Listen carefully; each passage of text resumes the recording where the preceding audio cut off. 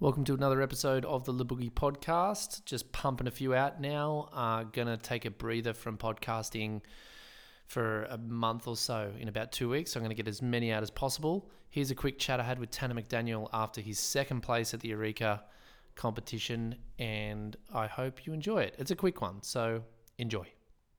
How's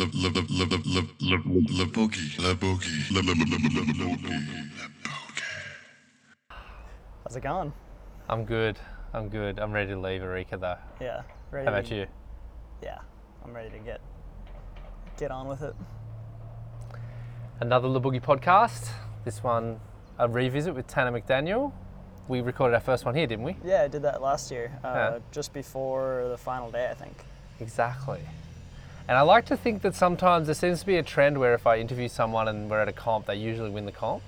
Because I interviewed Tristan just before his one in Brazil. So maybe we should have got this done earlier. Yeah. Might have been a different result. Yeah, might have swung my way a little more. How do you feel about the whole competition? Yeah, it was good. I mean, the level was pretty much as good as it gets. That's kind of always the standard here, though. The guys just really push it out here. I don't know, it kind of felt like it was an uphill battle for me, the whole comp. I didn't have a great 2 sessions rounds, and I didn't really feel like I gained momentum until the final day, which I guess was nice. I finally did, but up until that point, I kind of felt like I was behind the curveball a little bit, or behind the 8 ball.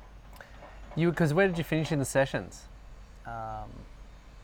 Did you have 17. to do a repechage, didn't you? Yeah, you had to do that. I almost didn't make it. Yeah, exactly. I was it's pretty 17. close, eh? Yeah, I had like 2 4s. And what was that all about in your heat? So why do you think you couldn't, what, were you not finding the waves, or what was it? I don't know. I would be going on waves that I thought were good waves, and I would surf them as best I could, and I'd be like, okay, that'll be a decent score. And then I'd get a 3. Or I'd get a 4. And that was a little, kind of threw my mental game off a little bit, because I was like, shit, I feel like I'm surfing all right, and I'm just getting 3s and 4s. Yeah, it's interesting.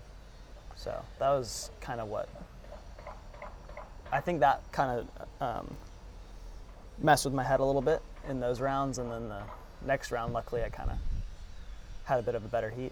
Yeah. Kind of refreshed myself. Our heat was then a write-off, pretty much, just like a freaking, you got one chance to beat Tanner McDaniel, and your best chance is when he's only going to score an 8 total for his heat. That's the chance you've got to take. But I scored a 3. But that's all right. But yeah, that was a shocking heat. That's one of the worst heats of my life, I think, for both competitors. It would be up there with one of the worst heats I've surfed in a world tour. But the conditions in Brazil this year were a lot worse. My first heat, the first day that they ran, was crazy. So hectic. I did 2 rolls, and I made my heat. Yeah, I was tripping. It's been an interesting competition period, this South American leg. I mean, you haven't been here for the whole lot of it. So what was that all about? You came to Brazil, you bailed, you came back to this. So what was that all about? Why did you make that decision? Yeah, well, there's kind of a few factors. I kind of realized for myself, the events that I do the best in are the ones that I really want to be there. I really wanted to be in Brazil. I really wanted to be here in Eureka. The other 2 events I wasn't as excited about. Also, I just moved to California. I had to go actually there to move in my apartment, get that all set up, which was kind of unfortunate timing for the other 2 legs. Yeah. Or other 2 events of this leg. But I mean, at some point I have to do that, and it just kind of had to happen. But do you think if that, and we're going to come back to this shift to California later on, but do you feel like had you not had the California kind of thing to do, would you have still done the whole South American leg, or would you have still taken a breather in between events based on this idea that you just perform better at the ones you want to be at? Yeah, I think I would have done the other 2 events. Oh, you would have stuck around? Yeah. I think so. Yeah. I just had stuff that I had to do for my own personal life and my own happiness that I had to just put first for right now. With this, these decisions, there's always costs and things like that. It definitely your performances have been solid though. You got a second and a third, so you're kind of back in the title race, whether you want to maybe admit that yet or not. But it depends how we've had a conversation outside of this podcast. But what is your plan with the rest of the tour? We've got Kiama coming up at the end of August, and then we've got Sintra, and then the final event in Fronton. What's your prioritization in the next few months regarding the tour? I'm 100% gonna go to Kiama. I was not planning on doing Sintra. However, if I do really well in Kiama, like make the final, I might consider going to Sintra. Yeah. But even then, it's still kind of a stretch for me. Okay. Because it is a lot, and back to the whole moving to California thing. My sister's living with me. Yeah. My younger sister, we're living in an apartment by ourselves. Yeah. I don't know if it would be. I don't know if I can really take a month off right now to go do that while she's in California by herself. She's not even 18. Oh, right, okay. That's pretty heavy. I don't know if it, I'm kind of feel like I might be a little bit of a chaperone right now. Yeah, right. It would just be Is it official or unofficial? What Your chaperone status? Well, I mean, the lease is in my name in the apartment. Yeah. And she's living there. So okay. Kind of feel like I have some responsibility there. Yeah, right. So it's interesting. A lot of the guys I talk to in the podcast stuff, there's always this discussion about opportunities and costs, and a lot of guys. I just had an interview with Hub, which hasn't been published yet, but by the time people hear this, maybe it will be. But he talked a lot about, like, in order for him to win his first world titles, there was a lot of costs. Like, he had to sacrifice a lot. The tour was a lot bigger then. Yeah, but it was different. Yeah, it was much different. But there is this idea that, like, he was convinced you can't really have everything perfect if you're going to really go for a world title. Like, do you feel the same? Like, do you feel like... 100%. Yeah, so there is no way to balance... It's really hard to, yeah. And I think that's kind of where I've had to shift the last year, is I've had to find some more balance in my life, my personal life, and just everything. Yeah. Because for the first few years I did the tour, it was like just flat out. That was all I was doing, nothing else. I'd go home for 2 weeks and I'd be off again. Yeah. And it was just crazy. Which years were these? Because I don't know exactly. I was talking to someone about it. I was like, yeah, Tanner seems to be not putting as much time into this, like, and they're like, yeah, but give him a break. He's been doing it for 10 years. Like, but how long have you been really doing it for? It hasn't been 10 years. I would have been 10 years old then. Exactly, I know. Well, my first event was when I was 12. Yeah. And I obviously didn't start doing it full time then. I'd say when I was 15. 15, when I started, like, I did the whole South America leg. I did Portugal. Yeah. Yeah. So, okay. Yeah. So it's 5 years of tour now. This will be my 6th. Yeah. Okay. Yeah. It's pretty full on. And, like, obviously it's been amazing. Like, I wouldn't change anything, but I think I do need to have a little bit of a shift now for, like, just my own, like, kind of stability. Just, I feel a lot, like, just happier, like, just, I don't know, I just feel better. And I think that has kind of reflected into my surfing and my competition. Yeah. Like, yeah. My results have significantly improved in the last year, and I feel like that's kind of around the time that your shift has happened. Yeah. Was the Nazare, moment a setback in a big way for you? And a lot of people are probably wondering how that affected you. What, you're 19? I was 19 at the time. I'm 20 now. 20 now, but you're 19. You had literally one heat away from a world championship. Yeah, like 10 minutes away. 10 minutes away from one. Yeah. Like, I mean, how does that feel? I don't want to, like, bring up a crazy memory for you, but someone always has to kind of miss out when someone else wins a world title. Seems like it's always me. Yeah, you've got a history with this, huh? Yeah, I'm real good at getting second. Yeah. How did you bounce back from that? Because clearly you have. You got a third in Brazil, you got a second here, you're still on fire. Like, how have you managed to bounce back from that loss? I don't know. The whole world title race last year, like, I kind of just, like, got thrown into it, like, straight away from Marika. Like, I was not expecting that. Yeah. You're always hopeful, but, like, that's not necessarily how well I was expecting to do. Yeah. Just based on how I'd done it in the past, I'd never had that kind of results. Yeah. And I was just kind of a whirlwind. Yeah. I didn't really ever have high expectations. I obviously hoped for the best, but I didn't have I wasn't like completely devastated. Obviously, like getting that close and then having it kind of ripped out from under you at the last few minutes was pretty hard, but at the same time, it wasn't earth-shattering. Nah. No, not, yeah. I don't know, it kind of put me into a weird, like, state of mind. Like, I went back to the States and just kind of cruised. I didn't really spend too much time on Oahu this year.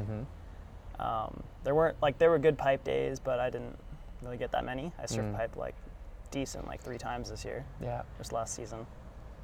And I don't know, it's just been a weird like few months since Nazare for me. Like I've just kind of been in limbo a little bit. And I'm trying to get back on track with like the stability thing that I was kind of touching on earlier. Like I needed to like find a place for myself to live, that kind of stuff. I just need something like that, I think, right now. Like a home base. Exactly. And let's transition to that. Like this home base, it's not just like getting a home, it's actually like almost like moving countries in many ways, you know, like you're kind of leaving home in Kauai and going to the mainland. Which is a weird... That must be like a big shift. I mean, it is. I've spent a lot of time in California. I was born there. I've gone and visited family there. The last few years, I've made some really good friends out in Southern California where I'm living now. So I've spent a lot of time there. So for a long time, it did feel like a second home. Yeah. And it's kind of just slowly over the years transitioned to being where I want to be more so than Hawaii right now. And yeah, I think it just had to happen for my own sake. Yeah. What's that all about though? Like why did it, why has it grabbed you like this? You know, like what's that all about? What is it that it's offering that you can't get elsewhere? Just the people that I've met there. I met some really amazing, some of my best friends live there, and they just kind of are in a different state of mind than some of the people that I was surrounded by in Hawaii. They have different priorities and kind of just more of a positive vibe to be around. Okay. For myself, at least. Okay. Most people associate positive, good vibes with Hawaii, though. Yeah. And not the mainland. It's living there and visiting there. Yeah. Different. Okay. Especially a small town. Like Oahu's different from where I live. It's a lot more going on. There's nothing going on where I am. Has it been hard for you to live there? Like, I mean, you mentioned that you were born on the mainland in California, and you're from northern or central? Santa Cruz. Yeah, okay, Santa Cruz. So pretty northern. Northern. I mean, has it been hard to be someone from the mainland growing up in Kauai? Oh, well, I never experienced like anything super crazy, like the whole Haole thing. You just feel a little out of place. Yep. But it's kind of all I knew. I don't remember like growing up in California. I was 3 when we moved, so Hawaii's kind of just been my home. So it's nothing. I didn't really know anything else.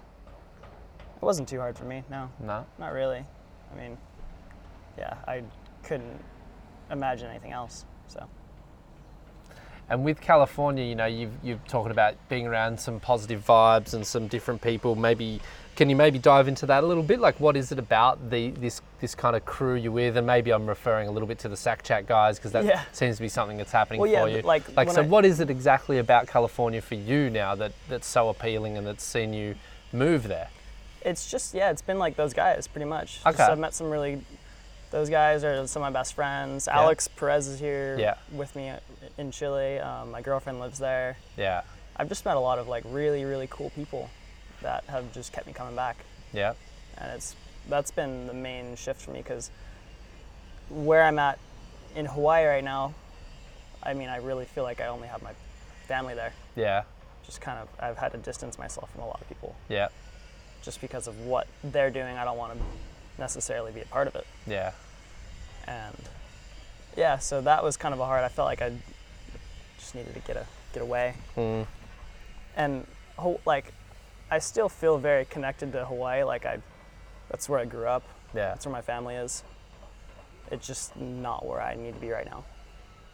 Who's the crew that you're hanging out with though? Who are some of these people? Like, you know, maybe dive into a bit more about, you know, the people you're hanging out with specifically, and like give them a shout out or Yeah, whatever? well, like I don't know if you've seen it. We're doing those little video clips called Sack Check Chronicles. Yeah.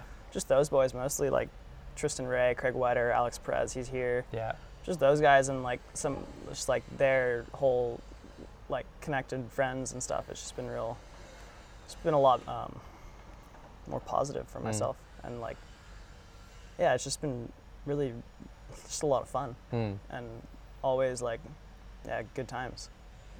You're doing a lot of video content and things like that, like, and where are you actually? Because I don't know a lot about California myself. Like, I've been there a couple of times, but I haven't really explored it. But you know, which part of Cali are you hanging out in? Is it Newport, Orange County, or because there's a lot of cool waves? It looks like you're kind of scoring too. So maybe you don't have to name spots, but like, where are you hanging out, and what's so good about that place? Yeah, it's in South Orange County. Yeah. Kinda, well, I live in Laguna Niguel. Okay. It's kind of like 10 minutes from like Laguna Beach. Yeah. Okay. Point, 15 minutes from there. All right. That kind of area. It's like 30, 40 minutes from Newport, where Wedge is. Yeah. Yeah, and there's just a lot of fun, just pretty fun waves. Like, obviously the waves aren't the same as they are in Hawaii, but I mean, you still get fun waves. Everyone just kind of writes California off as shit. And that's kind of not the case. You got to know where to look. You got to be patient, but you can get really fun waves. What about crowds? I mean, there's a lot more. It's a lot more populous. You know, like if there's a lot more people in the water, it might seem. Is it easy or hard to find waves away from the crowd? Yeah, it is. It's hard. Just kind of the mainstream spots, like Wedge, obviously, is pretty crowded. Yeah. That's like the biggest struggle out there is the crowd. But I think that's partially due to blackball. Yeah. You have 4 hours to surf and then you're done for the day. Maybe explain blackball to people quickly who may not have any concept of it. Like, what exactly is this blackball? It's a pretty weird thing they do. So during a period in the summer, pretty much from the start of the season to the end of the season, Right. they have a blackball, which is a flag goes up on the lifeguard stand, and nobody can be in the water with a board of any sort. Right.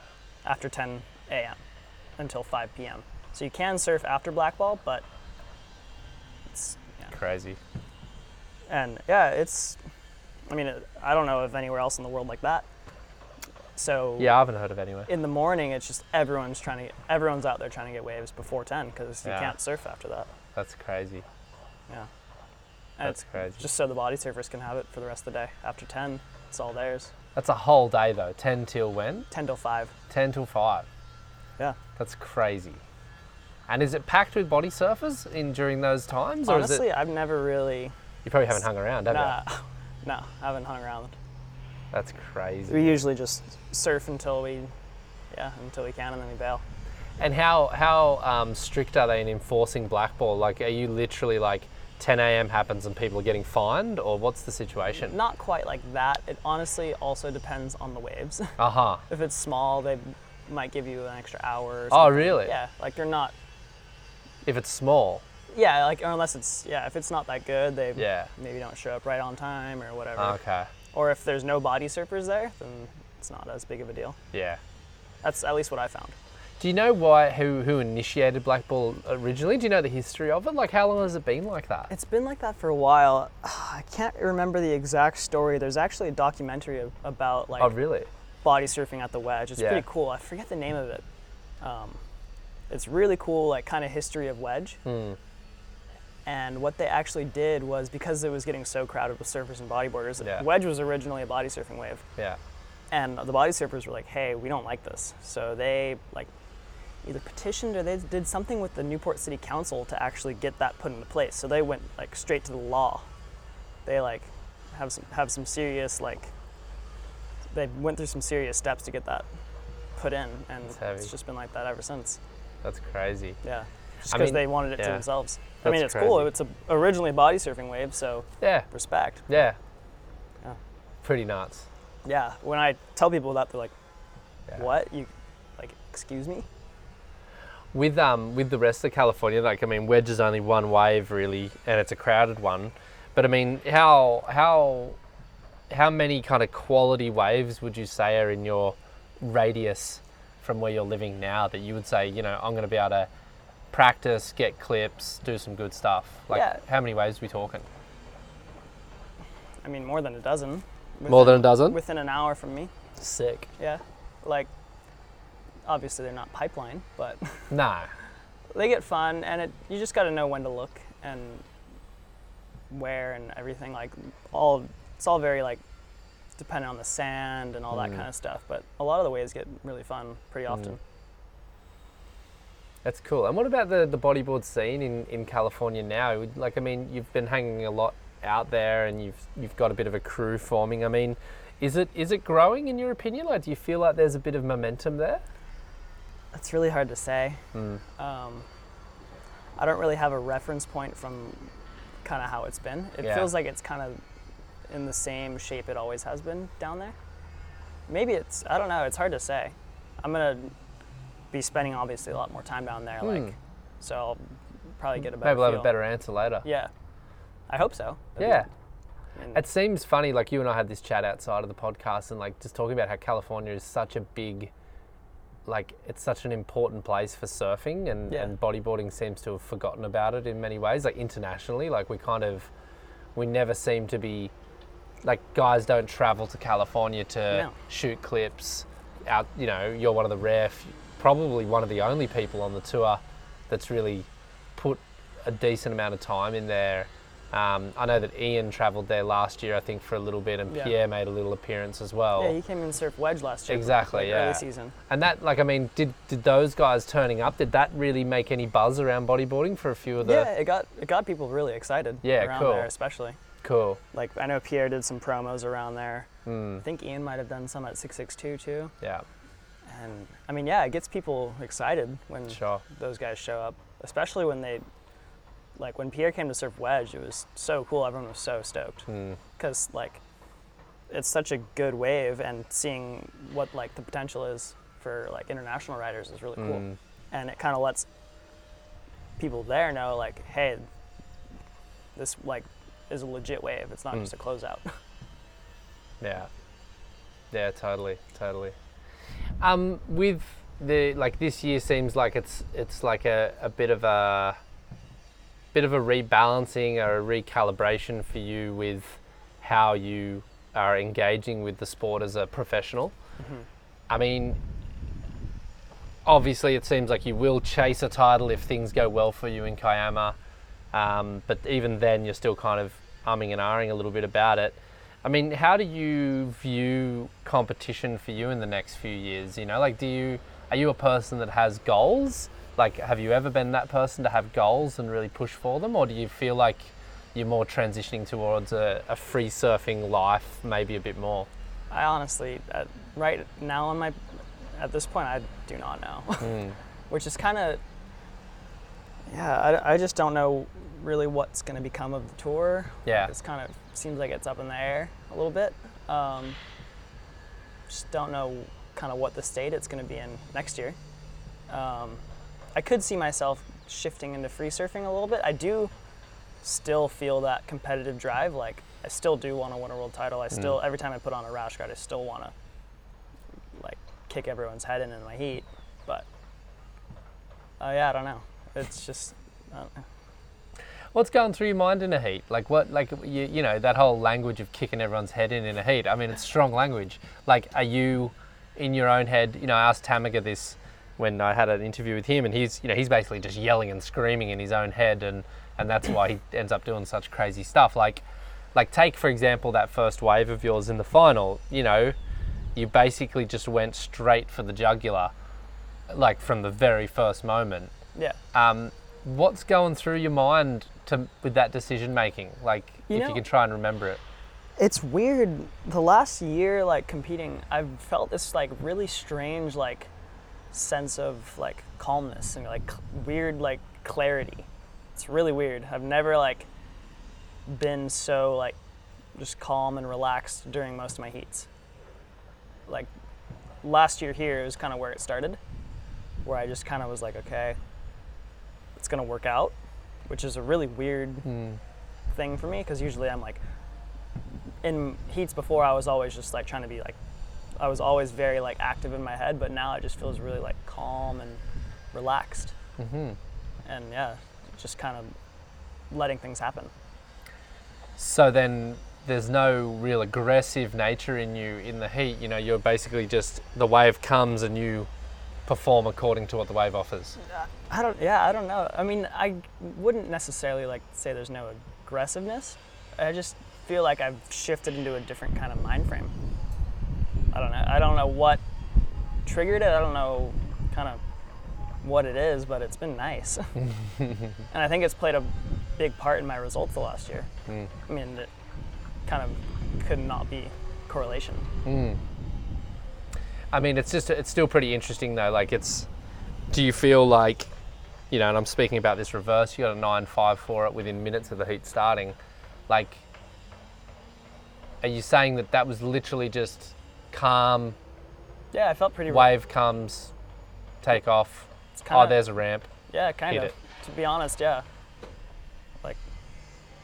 I knew Pierre just got a wave before, so I was like, okay, well, probably got a good score yet. And I just was like, I need to get something good. And that wave came, and just did what I had to do. Any thoughts at all on the landing? I mean, I quite famously managed to drag my back along the whole reef there, pretty much in the same spot where you landed. I didn't think about it at all when I did it, but is there any thinking like that when you're in that moment, or is it just purely just make the move and get the hell out of there? Just make the move. Yeah. Yeah, I don't know. That end bowl, it's so enticing for me because it's so sick.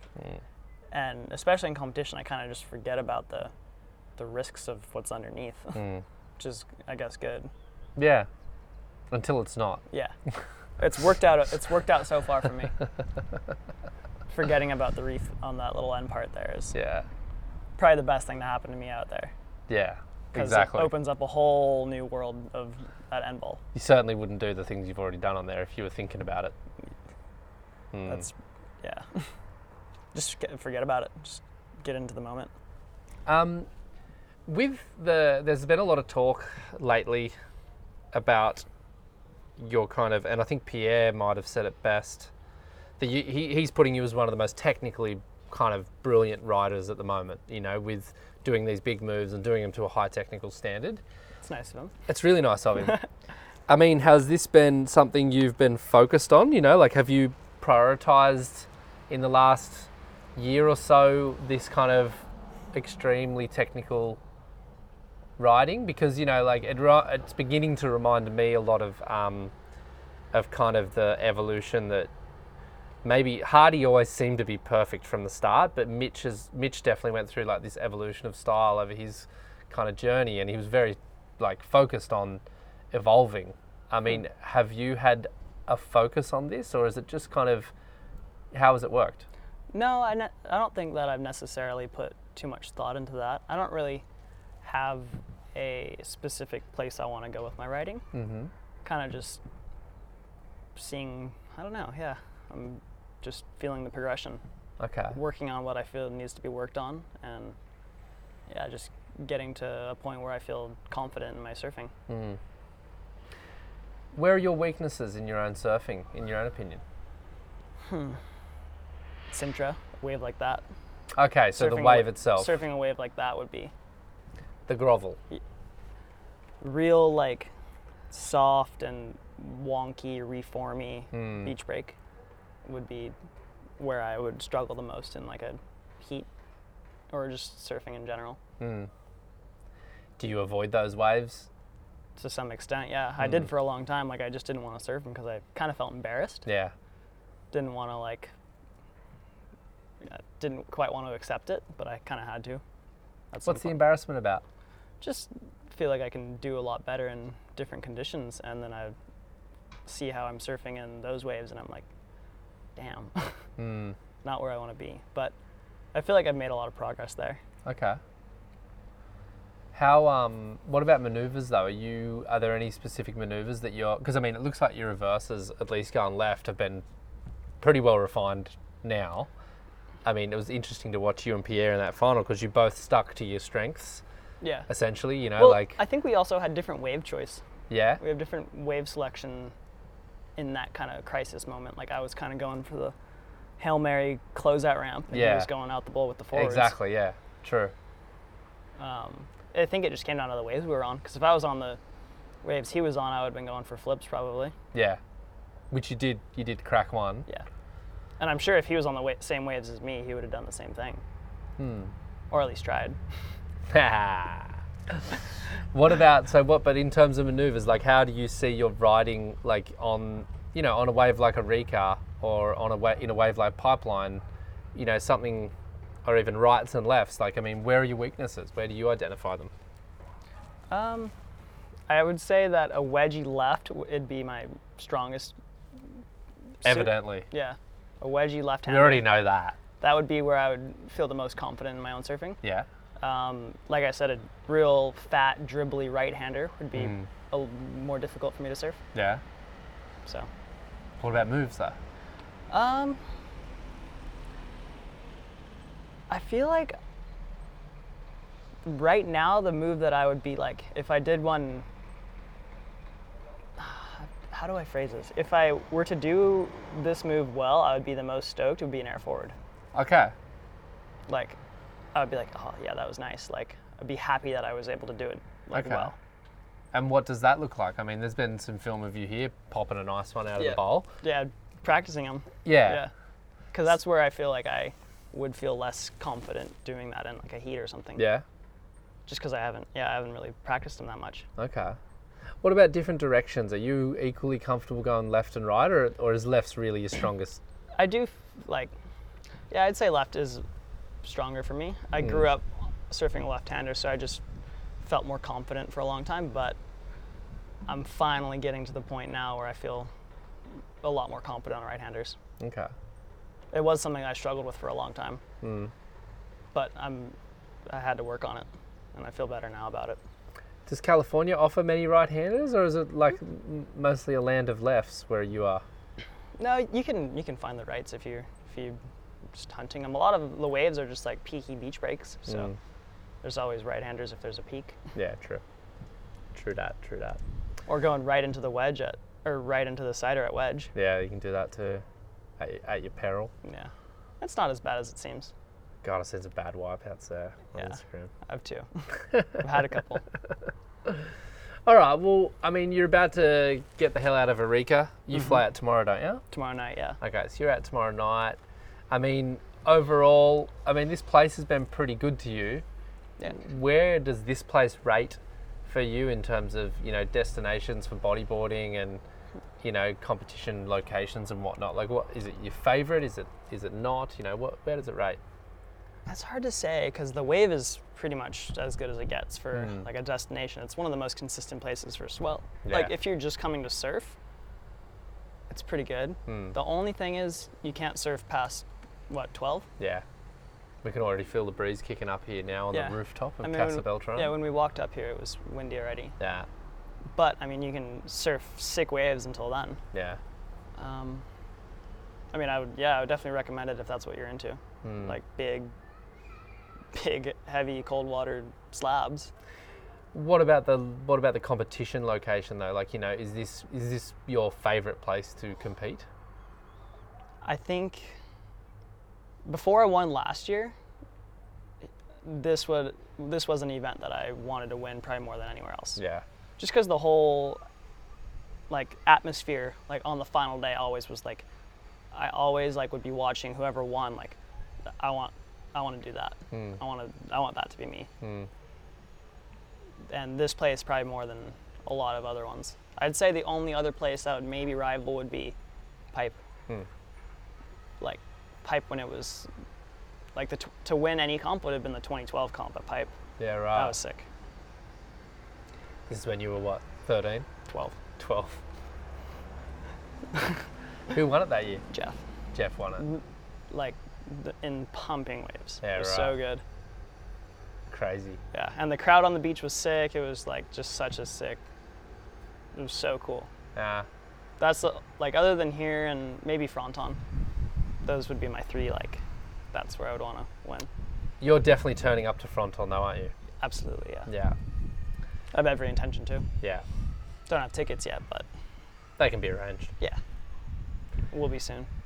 All right, cool. Well, I mean, I think this is a good catch up. It's not the usual length of time for the podcast, but I feel like we kind of covered a lot of things. Was there anything else you wanted to talk about? Like, what have I missed anything? Not really. I feel like that kind of covers what I've been up to the most. Yeah. For the most part. It's a good check-in. I mean, for the listener or the viewer, maybe if there's something that we haven't covered in this podcast episode and you're like, damn guys, you got to talk to Tanner about X, Y, and Z. Yeah. Send a DM or a comment. But thanks, Tanner. Thanks for not comboing me in that heat. That's nice. It was tough. It was tough, but that's cool. And yeah, good luck with whatever happens in Kiama. I'd like to see you in Sintra and see you having a go at it, because I think it's within reach. It's just a matter of a few different pieces falling in place. But yeah, we'll see what happens. Yeah, you'll do whatever. Yeah. All right. That's us. Another podcast. Done. Le Boogie. So as we all now know, Tanner McDaniel did indeed rock up to Australia. He did pretty well. Got a 10 there. But didn't really get in the world title race this year, opting out of the Sintra Pro. And now he is, in fact, here in Fronton, ready to do some damage. Maybe he'll be a spoiler instead. That was a quick little podcast for you all. I hope you enjoyed it. I'm going to be pushing quite a few podcasts out in a while because I'm going to take a little breather after Fronton. And so, yeah, expect a few more dropping in the coming week to 2 weeks. Hope you enjoy the impending binge of the Le Boogie podcast. Thanks again for all the support. Le